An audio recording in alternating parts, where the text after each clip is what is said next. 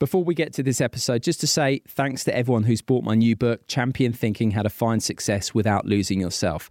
Published by Bloomsbury, the response has been terrific. It's an Amazon bestseller. It's been top 20 in the airport charts consistently, and the reviews have been terrific right across the board. And if you like this episode that you're about to hear on Flow, you'll be sure to enjoy Champion Thinking. Head to my website, simonmundy.com, or Amazon, Waterstone, Smiths, places like that to get your copy. Hey, I'm Ryan Reynolds. Recently, I asked Mint Mobile's legal team if big wireless companies are allowed to raise prices due to inflation.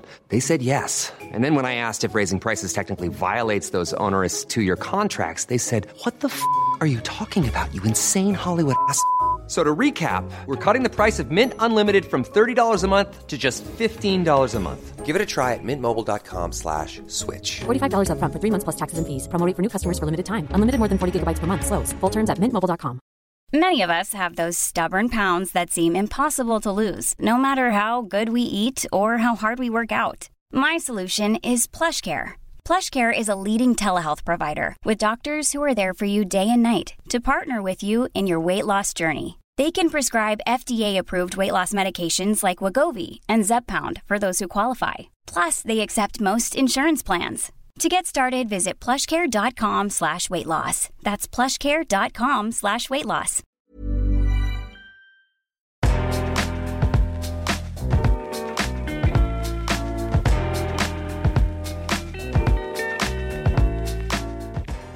Hello and welcome back to the show. This week's episode is all about how you can increase both your levels of happiness and the positive impact you have in the world. My guest is Paul Dolan, behavioural scientist and author of the best-selling books Happiness by Design and Happy Ever After. Our conversation is about recognising that the stories we tell ourselves about what should make us happy, so things like high-status jobs, millions of social media followers, even billions in the bank, are often inaccurate. Instead, we need to start paying attention to what actually does make us happy. For example, spending time with friends, pro-social acts of kindness, playing sport, listening to music, the list goes on. Paul also explains how our willpower is weak, but our so-called design power is strong, what that means, and how you can harness it in your own life. We explore reaching narratives, this pervasive idea that we'll be happy when X happens, and how X is never enough. Before we get to this week's chat, I want to say a big thanks to Raymond Chan in Hong Kong, James Williams, Mark Worrell, Oliver, Katie, Chris, Sarah Murray, David, Tim Luck, Karen, Edgar, Will Haynes and Sarah Lawrence for spreading the word about life lessons from sport and beyond. It is hugely appreciated and really does make a big difference. If you could please share this week's episode with a couple of people who might enjoy it and let me know, I will name check you next week. And if you did already share last week's episode and I haven't name checked you and you'd like me to, get in touch at Simon Mundy on social media or drop me an email via my website simonmundy.com, where of course you can also sign up for my weekly newsletter, Mundy on Monday. Right, time for this week's chat with Paul Dolan.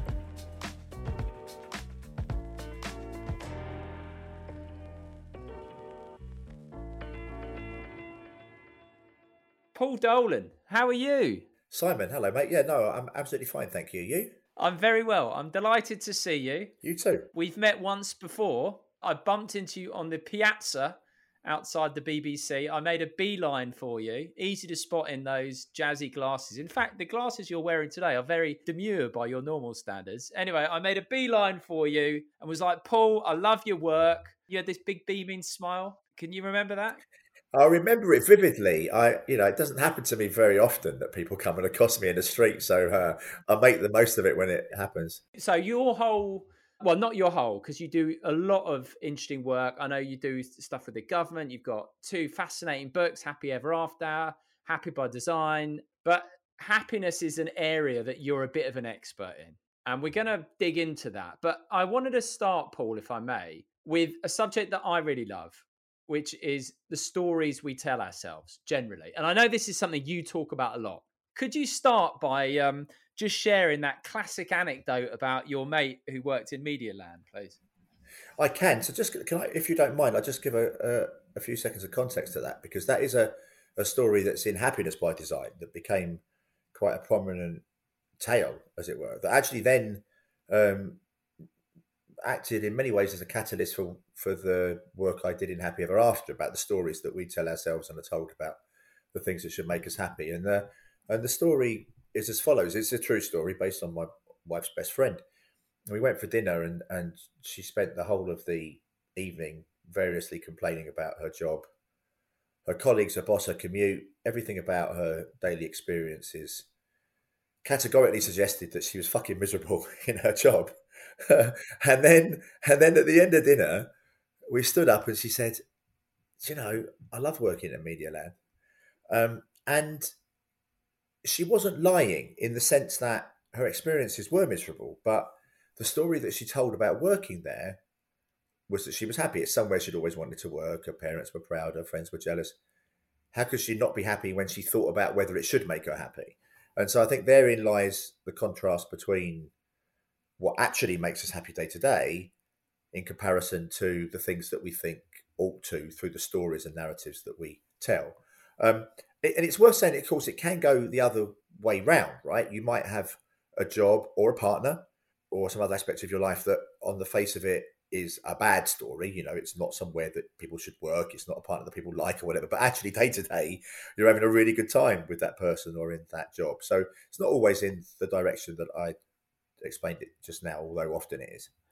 When that woman said that she loved the place she hated in a nutshell, did you say anything at the time? Oh, you know, I'm far too kind to do that, aren't I? As if I'd ever pick up anyone on their incongruency or their inconsistencies. She actually since left working there and is much happier working somewhere else. So it must have had some effect. This whole sort of idea of the stories we tell ourselves, which basically just means the degree to which we buy into both our thinking and cultural thinking en masse. Something I'm quite interested in is this idea of changing our thinking. I talk a lot about sport, and a lot of people come on and talk about the obvious one, which is, for example, changing a negative thought into a positive thought. I'm pretty skeptical about that. I know from my own experience how much energy that takes. And second of all, there's just no need to do it, is there? Because a thought is just a thought. I mean, first of all, can we change our minds? Well, yeah, of course, but not very often and not really in significant ways, right? I mean, most of the time we believe something to be true, we will look for evidence that confirms that belief and then carry on believing it. When we find evidence that doesn't cohere with what we think we know, we're very good at being able to dismiss it, find ways of which it doesn't apply to us, and then carry on believing, even more affirmed that we were right in the first place. So I think it is difficult to change minds, which is, I know you want to come to this later, which is why I talk about changing environments and designing our life in ways that make it easier for us to be happier rather than changing our minds to be so. The simple answer I would give to your question, if I'm trying to be non-academic and say 1,000 words when 100 would do, is to say it's really fucking hard to change our minds. What we should alternatively do instead is focus on changing the environments and the context within which we act to make it easier for us to pay attention to the things that will make us feel good and not to those things that will make us feel bad. And I think to some large degree, this effortfulness, conscious deliberation of changing our mind is overstated. It's part of the reason why self-help books sell so well, is because they don't work, right? You buy these books, they say things like be positive. You're like, no shit, I worked that out. But how do I actually do that? And they don't give you the tools to implement those changes. So I think we should, rather than focus on changing minds, we should be focusing on changing the context within which our minds behave. You say that people can't change their minds, and I very much agree with you, right? And so I think for a long time, I was on a bit of a quest to change my mind and my insecurities and the old classic fix myself, perhaps my habitual thought patterns, all that kind of stuff, right? And then something that did help is developing a different relationship with my mind. So it's like just accepting it for what it is, whatever the content is, even if my mind is a thought pops up going, you're a bloody idiot, Simon, or a thought pops up going, you're bloody brilliant, Simon. Thoughts change all the time. So my point is just there's too much emphasis on changing our minds rather than actually just seeing that it's just a stream of thoughts that are liable to change anyway. For example, you go on about that classic well-being questionnaire. How happy are you with your life overall? I know how I would answer that would depend on how I feel in the moment. So if I've seen my mates, slept well, blah, blah, blah, I'd be more prone to answer that in the positive. Whereas if I'm tired, etc., then I'd have more thoughts along the lines of my life sucks. No, you're absolutely right. So let me say two things. First of all, on the question. So you said, your answer to that life satisfaction question will depend on whether you're, getting on well with the wife, the kids, and so on, whether you've slept, which is precisely why I want to pay most attention to the experiences associated with your relationship with your wife, how well you've slept, whether you're getting on with the kids. That's what fundamentally is your life's experiences, and not these narratives when you reflect upon how well life is going, which are not only liable to change as a result of the experiences, but actually they're only constructed when you're thinking about them, when you're placed in those settings where you're asked to think about them. Most of the rest of the time, you're getting on with having a good time or bad time with your wife and the kids and the work and friends and so on. So there was a book in the 80s, I think, probably maybe 80s, that was called Don't Sweat the Small Stuff. I think that's completely wrong. It's actually everything is in the small stuff. It is in the things that you do day to day, moment to moment, and not the big stuff that sits in the narratives and stories that you tell. The other really key point I think you made in the first bit of your question comment is acceptance. If you think about any therapy, really, whatever kind it is, of whatever genre, the first step to behaviour change, and actually we should think about this in public policy making as well, is acceptance. Acceptance of ourselves as fallible, self-sabotaging creatures, and embracing that. I actually find that liberating, right? I'm a creature that's, fallible and self-sabotaging. I'm driven by environments and by situations and contexts in ways that often lie below conscious awareness. Bring it on, right? I think sometimes the biggest challenge that we face is getting over ourselves about these things, is the acceptance of that. And once you accept those things, you can kind of take a little bit of a deep breath, and actually it makes the behaviour change that you might want to engage in much more likely. Which is, I think, a certain irony to people, because they think you've got to sort of be constantly battling and fighting because it's a challenge and you need to change all this stuff. But actually just accepting yourself is a really effective way to changing yourself. Yes. Well, it's the first step, isn't it? Absolutely. So what's your take then on the comparison between, let's say, self-acceptance and self-esteem? Because to me, self-esteem is just the story we tell about ourselves, whether good or bad. Yeah, it's good. And whether good or bad, it's all very... it's all very complex, isn't it? We have, as you say, you move around between seeing yourself as brilliant and as an idiot and everything else in between, and all of us do to some large extent.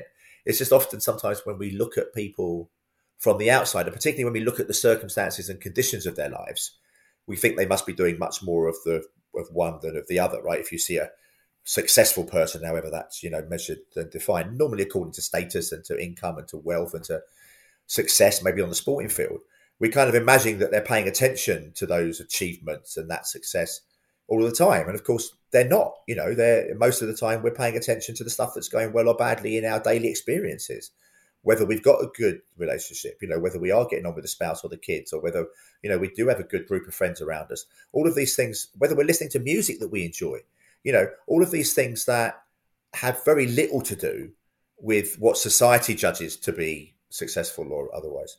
So you're all about emphasizing what we do, hence the name Happiness by Design, and paying less attention to the stories and more to the experiences. So when you say pay attention to the experiences, can you just elaborate a bit on what you mean by that? Yeah, again, another good question. So first of all, let me just draw attention to the pay attention term, right? You just said pay attention. Now that implies something quite significant.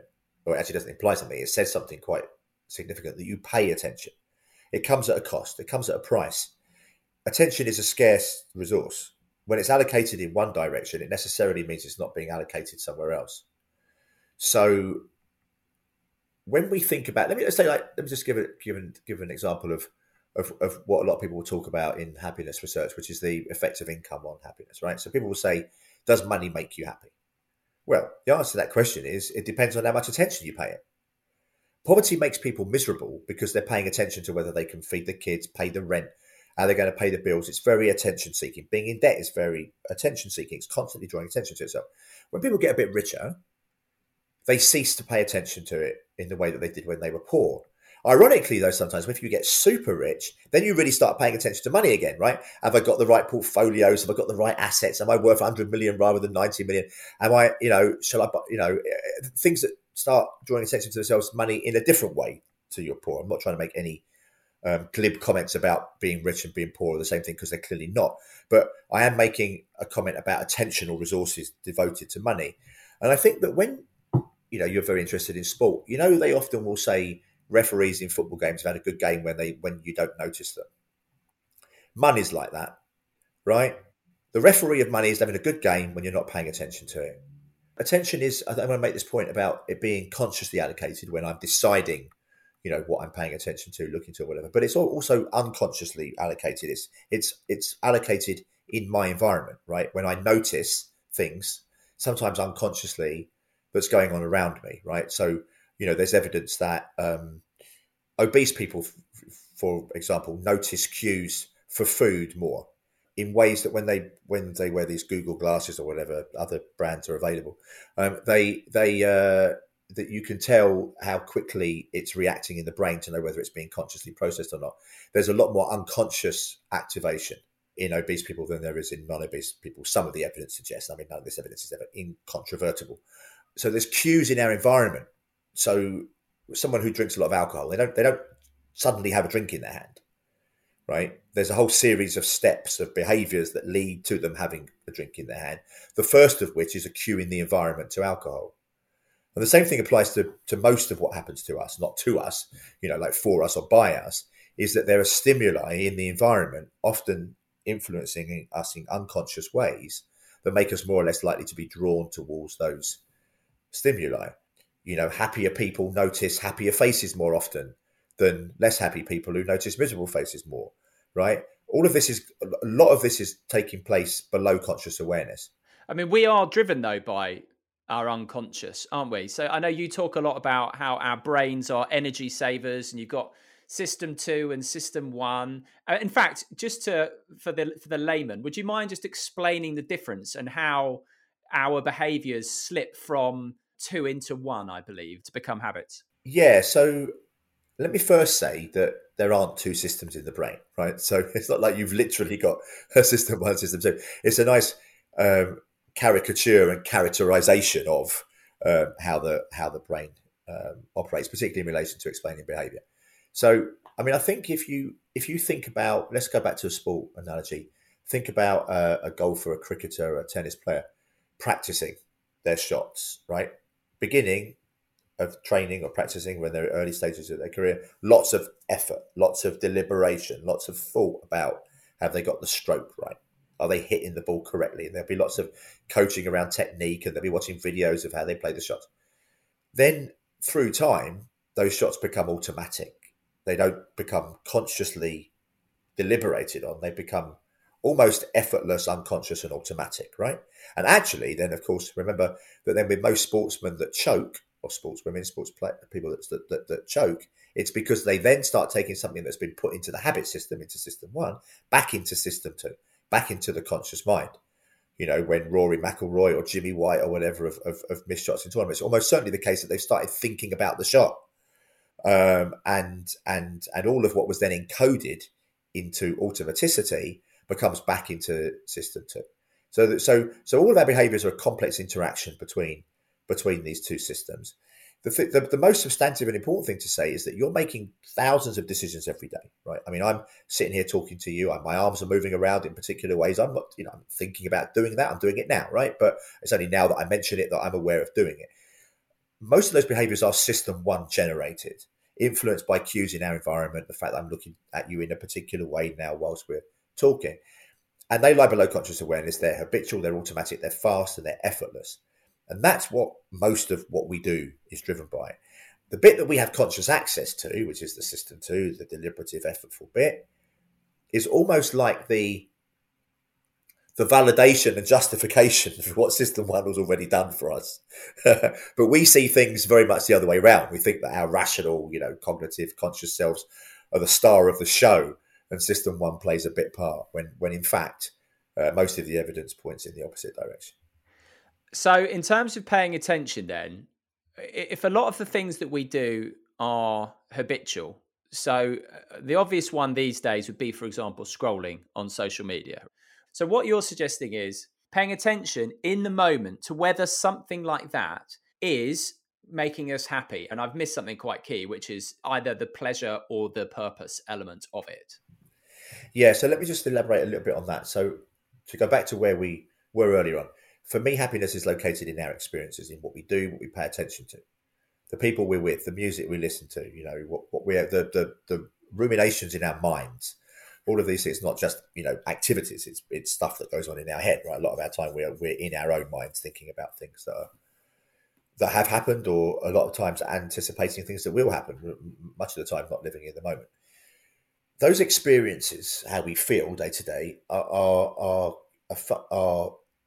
essentially come in two guises. They come in pleasure and they come in purpose, or the obverse of those, which would be pain and anxiety, worry, stress and misery, and things that we find pointless and futile. And I argue in Happiness by Design that happy lives are ones that contain the right balance between pleasure and purpose. Things that we do that we find fun on the one hand, and other things that we find fulfilling. And we allocate time in ways, if we're going to be happiest of all, to find the right balance between pleasure and purpose. It's not for me to prescribe to you that you should be having more of one or more of the other, but for you to work out for yourself where you're happiest with the balance between them, between hedonic happiness and eudaimonic happiness, between fun and fulfillment, between pleasure and purpose, as I call it in Happiness by Design. So, being a father, much of the time, not very much fun. Some of the time feels quite purposeful. Going out for a drink, not the most purposeful thing in the world, but a lot of fun. Work sometimes combines a bit of each. So working out, actually, again, a bit of each.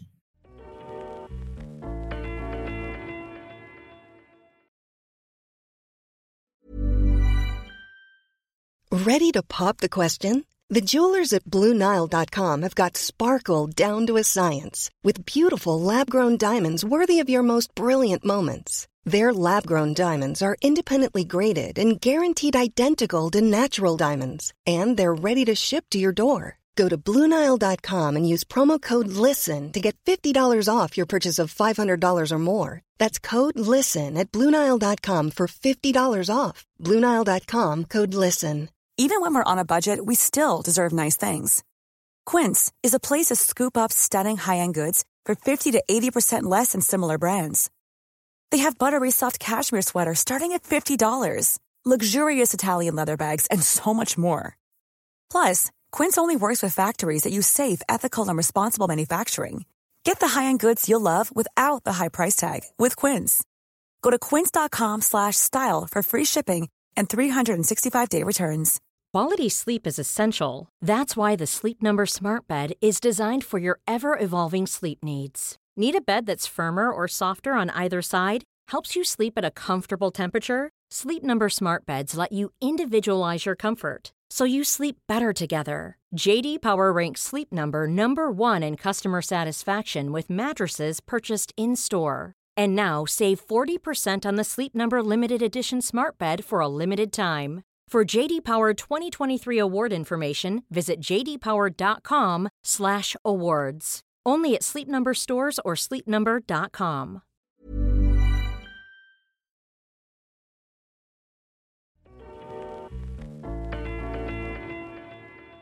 So, being a father, much of the time, not very much fun. Some of the time feels quite purposeful. Going out for a drink, not the most purposeful thing in the world, but a lot of fun.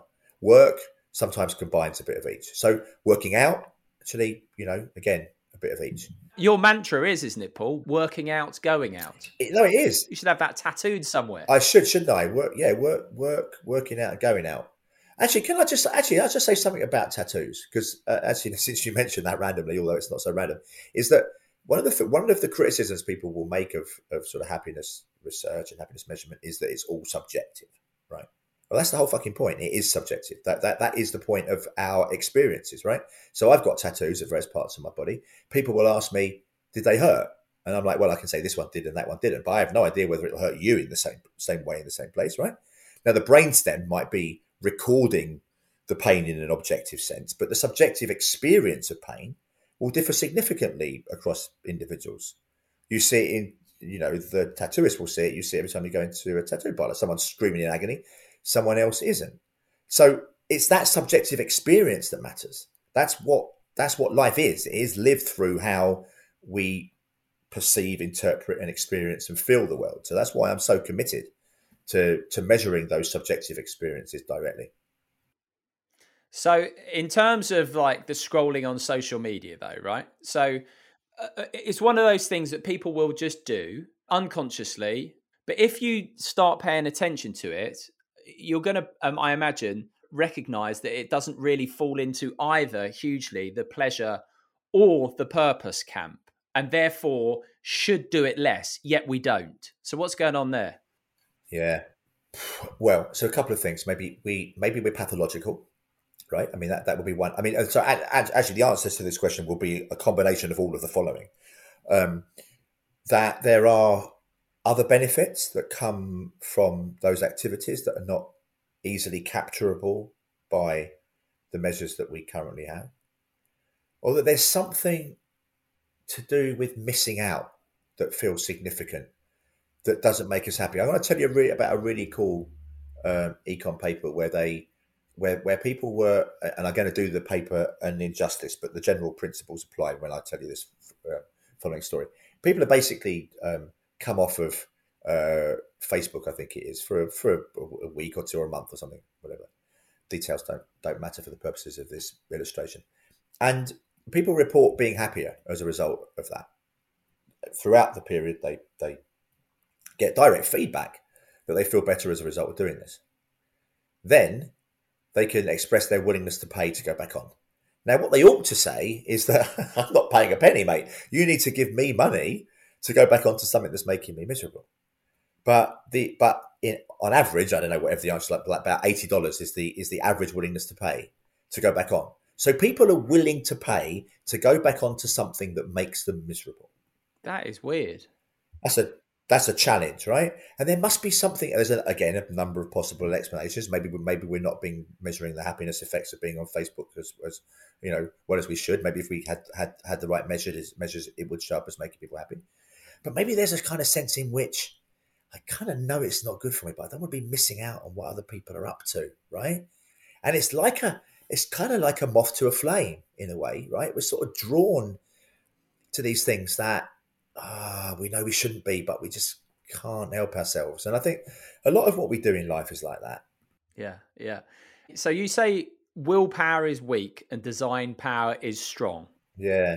Which is a beautiful line. Yeah. Whether it be scrolling or like when I used to work Fridays at the BBC and it'd be like, bring cakes and cookies in, and I'd be up there just handfuls of the stuff. So dreadful willpower. So I know you talk a lot about controlling the environment, and this is why I like being at home because, I can stock load of veg and all that stuff and go to bed on time, and which helps me feel happy. So I'm very conscious of that stuff. But in terms of design power, so when you say design power is strong, what do you mean by that, and how can we harness it? Yeah, so you gave a very good illustration just now, right? The scrolling, like expecting people to have willpower over scrolling, or expecting you to have willpower over, scoffing all the cakes when they're in the office, is an unreasonable expectation. And it places too much responsibility on individual agency and volition and control. Just take the cakes away. Put your phone in a phone box, like one of those phone boxes, that you can lock your phone away in for a few hours. That's going to be much more effective, right? I mean, that's going to work. I mean, the simple reason people do most things is because they can. And the simple reason they don't is because they can't, right? So the behavioral science lesson, like 101, is if you want someone to do something, make it easier. And if you don't want them to do it, make it hard. We can do this for ourselves as well as for other people. Like, remove the temptation, remove the ease of access, the opportunity to engage in behaviors if you don't want to do them. Don't keep thinking that you can put yourself into these environments and I'm going to be strong. My mind is powerful. I'll be able to resist. Why make that so hard for yourself? And actually, you're quite weak anyway. So, you're kind of doomed to fail. Just make it harder. And that's what I mean by design power. Make it easy to do the things that you want to do and harder to do the things you don't. So in terms of the things that we want to do, the things that will make us happy, and you often say they're really obvious.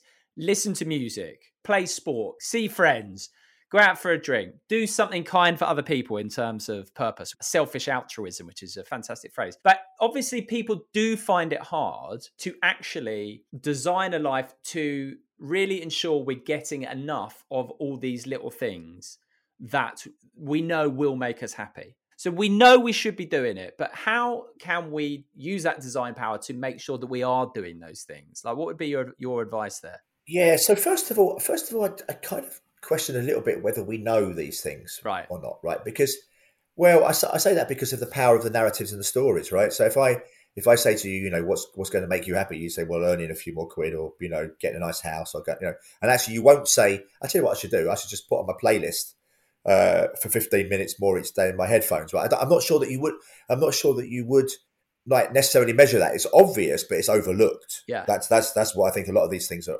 obvious but overlooked. Like going outdoors, right? I think you know that if you go for a walk for 5 minutes after we come off the school, it's pretty cold out there now, but just getting outside, getting some fresh air, kind of feel a bit better. Will you do it? Well, you might now. We've mentioned it, but probably not most of the time, right? So I don't think that, like, sometimes we don't remind ourselves of the obvious but overlooked things. But insofar as we do, then making it easy for ourselves. I forget. I've got a very nice pair of noise cancelling headphones that I can wear on the train to stop me getting into a fight with people when I tell them to shut up for playing their own music too loud or talking too loud about their sex lives or God knows whatever else they're talking about. But I don't know what trains you're going on, but go on. Yeah. Or maybe I just only hear the ones that are about their sex lives.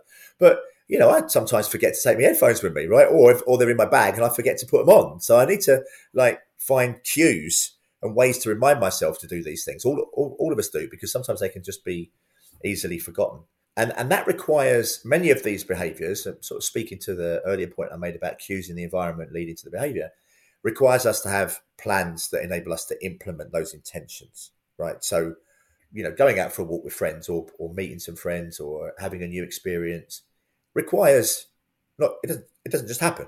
It requires a plan that needs to be implemented. It's called implementation intentions in the academic literature. You have a very detailed plan that is going to get you to do something. It's been used quite a lot in policy, so for example, getting people to vote. You don't say, are you going to vote? Right? It's like, okay, where's the polling station? How are you going to get there?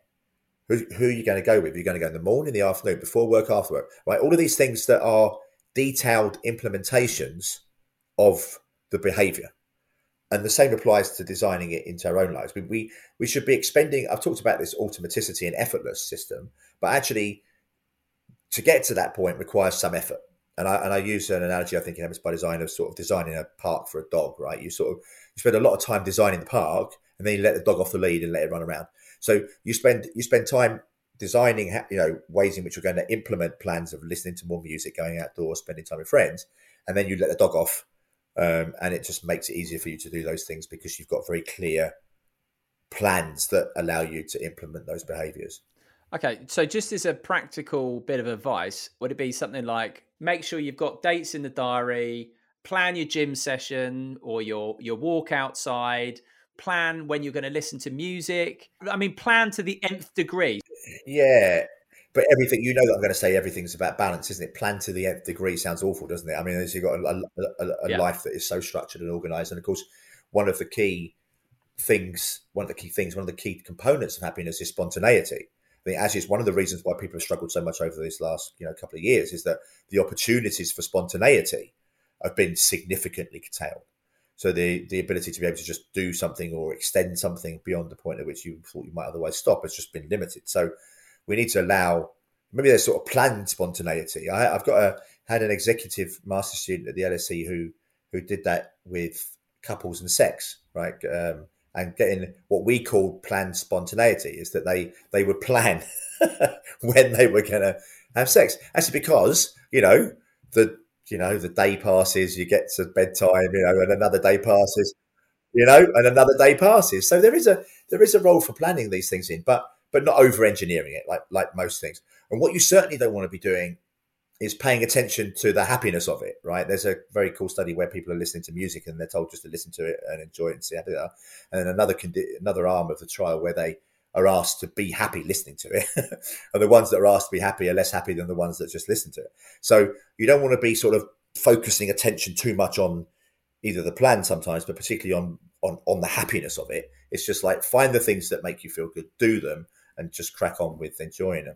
Yeah, I've heard you talk about that music story before, and it's like the difference between being lost in the pure experience of it and then adding a narrative to it, which just sucks the joy out of the pure experience of it. And that this is now sounding like a very, very old man, but the number of people who get their phones out of festivals and gigs and concerts, don't. Not only do they get in my way, not only is someone else recording it much better than you are anyway, like, you're interrupting the flow of your experience by doing that. 100%. I went to a gig fairly recently and told my best mate off for exactly that thing. His phone was out as the band / orchestra, whatever it was, came out, and I was like, put that away. Stay present. Stay present, yeah. Something you touched on earlier about this sort of doing something because we think it's going to make us happy. So you talk about reaching narratives. Now, I find this very interesting. I know, for example, you talk about wealth, success. Yeah. But I find this very interesting in sport, for example. The number of people who strive to, let's say, reach, let's think of the classics. So Olympic gold, win a Grand Slam, whatever it may be, all these different things, strive. And then the narrative being, I'll be happy when I achieve this. Yeah. And actually, it doesn't live up to the hype. So this is clearly a common phenomena across a whole variety of different areas. Yeah, so a couple of things. I mean, this is where I'm going to sound very cheesy, but sometimes cheesy things are accurate. It's the journey, not the destination. I mean, that is, you hear that all the time, but it's really true. I mean, so first of all, it's true that many of those people that make those attainments and achievements don't feel quite so good about them when they get there as they imagined, and the effects are not very long lasting. But of course, you've got all those people that fell by the wayside that we don't pay attention to as we celebrate only those that make it to the summit. I mean, mountaineering is actually particularly interesting because not only, I mean, like, many people die, right? You don't get very many old mountaineers. And about 3/4 to 4/5 of the accidents happen on the way down from the summit rather than on the way up, right? So they actually get to the summit, and it's almost like they're only part way through the bit that's dangerous, which is the bit that follows. So there's not even very much enjoyment. So there's a real pathology in that, in a way. And the other thing is, as we have a paper out recently which looked at the there was an earlier paper from the 88 Olympics. Was there an Yes, there was. Seoul, Ben Johnson, 88 one, yeah, where or 92 Barcelona maybe, where they got people to code the facial expressions of the medalists, and they showed that bronze medalists were happier than silver medalists because the counterfactual was different. Like, the silver could have been gold, the bronze are pleased to be on the podium.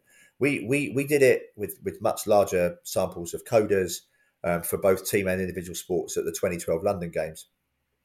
And we found something quite interesting that, and maybe unsurprising when I tell you the conclusion, that whether a silver medalist was happier or not than the bronze medalist really turns on how close they were to gold. So when you could have just got gold, then you really pissed off as a silver medalist. But when you only just beat the bronze person, then you're much happier than the bronze person. And that counterfactual thinking is really quite pervasive in a lot of what we do, particularly in sport, right? It's what you would have otherwise won. Yeah. I remember when Roger Black won his silver medal to Michael Johnson, right? No one was ever going to beat Michael Johnson, were they, right? That was a gold, right? Because Michael Johnson is just it's almost like another race taking place. Everyone else is in the race for silver. I do find it interesting. I mean, I actually love sport. I love the fine margins of sport. I love the emotion of sport. I love all that is in sport. Is just the most amazing set of experiences. At the same time, I do wonder why we eulogize so much these people who are basically just doing what someone else did, only a tiny little bit quicker or a tiny little bit better. So really fascinating. Like I have that real juxtaposition in my mind because I love it on the one hand and oh my God, but on the other hand, it's like, it's a little bit silly. I can totally understand why you're saying that. And also I think a lot of people are now starting to talk about the reasons why people go to the nth degree. Like you mentioned mountaineering, people go to the nth degree to achieve this and perhaps neglect or other areas of their life, lose balance, put all their eggs in this one basket for this medal or whatever. Yeah. Get it. And then it's like, God, was that really worth it? So one thing I will say about that, I think is that like, let's celebrate their successes with the medals and the trophies and everything else, right? But let's not give them knighthoods and peerages and everything else that goes alongside it, right? It's enough, right? You're an Olympic gold medalist. You don't have to be Dame or Lord, right? Let's save those honours for people that are doing pro-social acts, that are doing things that are selfishly motivated, because nearly all that we do has some personal benefit to it, but that have consequent and obvious spillover effects for the benefits of other people. That's what I would change about our system of, honours and everything, and celebrate people who, really do good in a genuinely pro-social sense. Yes, I want to get to that. Just a final point on these reaching narratives. Can you just give a quick overview in terms of, though, for example, future living? Are we happy when X, whether that be I get X money or I get X level of success or I get X followers or I get X IQ score, whatever it may be, and the illusion of it, because there's never enough. It is never enough. I talk about the narrative of more please to be replaced with one of just enough, and knowing when you've got just enough. Like everybody will say, "Oh yeah, if I just to get to that point, then I'd stop." Right? Well, of course, what gets you to that point is precisely the reasons why you don't stop, because it becomes an addiction. You get sucked in. It's like everything; you need more and more and more to get a hit. And so the what's the overarching themes, if you like, of Happiness by Design is much more in the self-help genre, insofar as it's about what you can do for yourself to make you happier. Whereas Happy Ever After is about, it's really hard to be swimming against the tide individually. This is a collective action problem. We can't just all, no individual is going to say just enough. We need societal constructions that change the way in which we engage with one another and communities and society that help us rein ourselves in. And a beautiful suggestion that you've made is, instead of doing the yearly rich list, the yearly taxpayer list. So who pays the highest amount of tax, who's contributing the most, which I thought was fantastic, which taps into your pro-social stuff. And the Sunday Times now do that. I'm going to say, I have no idea whether it was as a result of me saying it, but I'm going to say that they did. That they have started publishing the top taxpayers when they present the rich list. But it is interesting. You still go on Google now, wherever, or other websites are available, that you if you type in the richest person in the world, you get Jeff Bezos or Bill Gates, whatever comes up immediately. If you type in highest taxpayers, you get all tax avoidance schemes, places where you can hide your money. We're not celebrating people that do good in the same way as we celebrate people that accumulate assets. So selfish altruism, which I really like you to talk about this. So it's acknowledging the fact that if we go out and do something kind, do something good for other people, there's nothing wrong with acknowledging the fact that part of the reason we're doing it is to make us feel good, because it does make us feel good. If we're kind, it releases oxytocin, etc., etc. Instead of this, you've got to be holier than thou.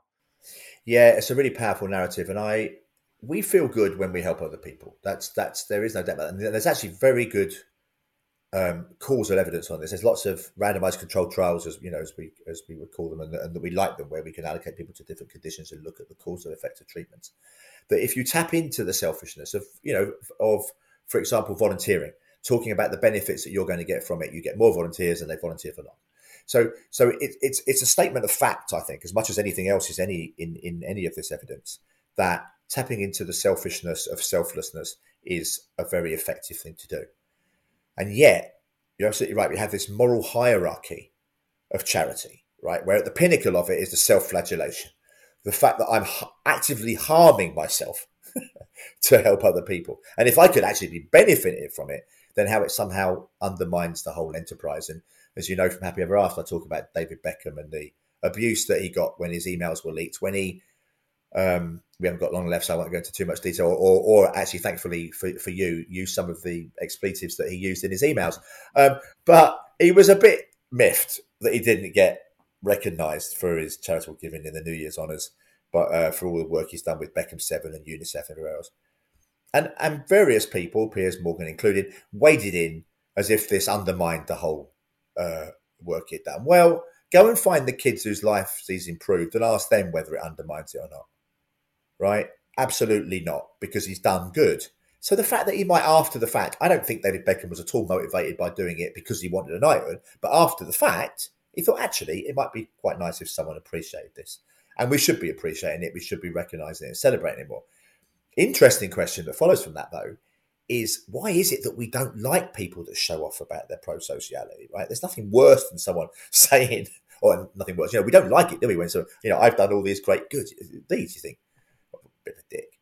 And I think part of it is that it reminds us of our own selfishness and the fact that we probably could be doing more to help other people, and the judgments that we make about other people, which is I kind of almost what we want to make sure that we get this point across, because I really am fascinated. I've always been fascinated by why we care so much about what other people do, like disproportionately to its effect on us. And sometimes it's for good reason. It maintains social order. There might be evolutionary advantage in us having hierarchies and structures and norms of behaviour that might be collectively beneficial or evolutionary advantageous. But sometimes it's not. Sometimes it's because we're jealous. Sometimes it's because we'd like to be living lives like them, but if only we could free ourselves of some of these stories. There's a really cool paper on homophobia, where men are categorised according to their degree of homophobia from the survey responses that they give, and then they're shown gay porn, and penile blood flow is measured amongst the homophobic and the non-homophobic group, and you get more arousal in the homophobic group than in the non-homophobic group. And this is interesting, I think, because one of the reasons why we might not like a group is precisely because we'd actually like to be part of that club if only we could free ourselves of parental expectations of what God might want for us or what society expects. And so I am genuinely fascinated by why we care so much about what other people do. And actually, most of the time, I don't think this is a particularly controversial thing to say, although it seems to cause a stir sometimes when I say it. It's just like, chill out and accept the fact that other people might lead a different path to you. The world will still keep on turning. Most of us will probably be doing the things that we were doing before in the same fallible and self-sabotaging ways, but we'll just be a little bit more accepting of difference. Right, Paul, it's been lovely chatting to you. I want to just summarise briefly, if we can. I'm just going to throw a few things out there. So acceptance, we spoke about it at the beginning and we've now spoken about it at the end. Something you always say, which I think is a beautiful line, do things that bring either pleasure or purpose. If they don't tick either box, stop doing them. We should be acting in pro-social ways, selfish altruism, and there's no shame in actually shouting from the rooftops about that. You talk about planning and doing the things that you can Google what makes us happy, the simple things. So not sweating the small stuff, doing the small stuff that will make us happy, laughing a bit more, experiences over objects, modest expectations. So if you just had to sort of a final summary of both your books and your work, touching on some of the stuff I just said there, could you just round off? Oh, I can't do a better job than that, mate. I mean, you've done a really good job for me. I do like the fact that you added laughter in there, because I think that's like humour is really, really, really important. And I think there's two under-researched areas in academia. One is sex and the other is laughter. And I think that's probably because academics don't have much sex and they don't laugh at very much. And I do think that they are like two of the fundamentals of the human condition that we need to remind ourselves of much, much more. 100%, yeah. Laughter is the best medicine. It's another cheesy quote, but it's definitely true, isn't it?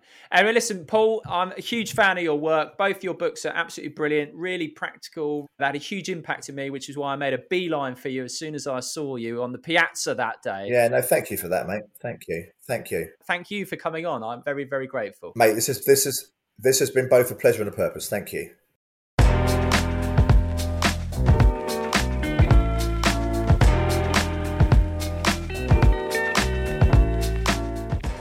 Thank you for listening to this week's episode with Paul Dolan. I am a big fan of Paul's work. Happiness by Design, in particular, had a big impact on me when I read it.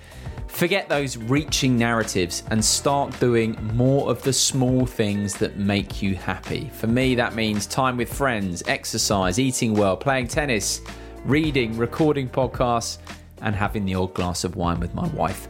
I'd love to hear your simple happiness habits. Message me on social media at Simon Mundy, and I will share your responses. Also, do drop me a line via my website, simonmundy.com, where you can also sign up for Monday on Monday, my weekly newsletter featuring the best lessons I've learned from these conversations and beyond to help live a good and happy life. Thanks again to everyone I name-checked at the start of the show for sharing last week's episode of Life Lessons. If you'd like a name check, please do share this episode or any other with 2 people. Let me know and I'll do the rest. Word of mouth recommendation is so important and can make a real difference, and I would be immensely grateful. And finally, just a quick thought following on from Paul's words about pro-social acts. I've linked to the Red Cross in this week's show notes. I've made a Hi, I'm Daniel, founder of Pretty Litter. Did you know cats tend to hide symptoms of sickness and pain? I learned this the hard way after losing my cat, Gingy. So I created Pretty Litter, a health monitoring litter that helps detect early signs of illness by changing colors, saving you money and potentially your cat's life. Pretty Litter is veterinarian developed, and it's the easiest way to keep tabs on your fur baby's health right at home. Go to prettylitter.com and use code ACAST for 20% off your first order and a free cat toy. Terms and conditions apply. See site for details. Planning for your next trip? Elevate your travel style with Quince. Quince has all the jet-setting essentials you'll want for your next getaway, like European linen, premium luggage options, buttery soft Italian leather bags, and so much more. And is all priced at 50 to 80% less than similar brands. Plus, Quince only works with factories that use safe and ethical manufacturing practices. Pack your bags with high-quality essentials you'll be wearing for vacations to come with Quince. Go to quince.com/pack for free shipping and 365-day returns. When you make decisions for your company, you look for the no-brainers. If you have a lot of mailing to do, Stamps.com is the ultimate no-brainer. Use the Stamps.com mobile app to mail everything you need to keep your business running with up to 89% off USPS and UPS. Make the same no-brainer decision as over 1 million other businesses with Stamps.com. Use code PROGRAM for a special offer. That's Stamps.com, code PROGRAM.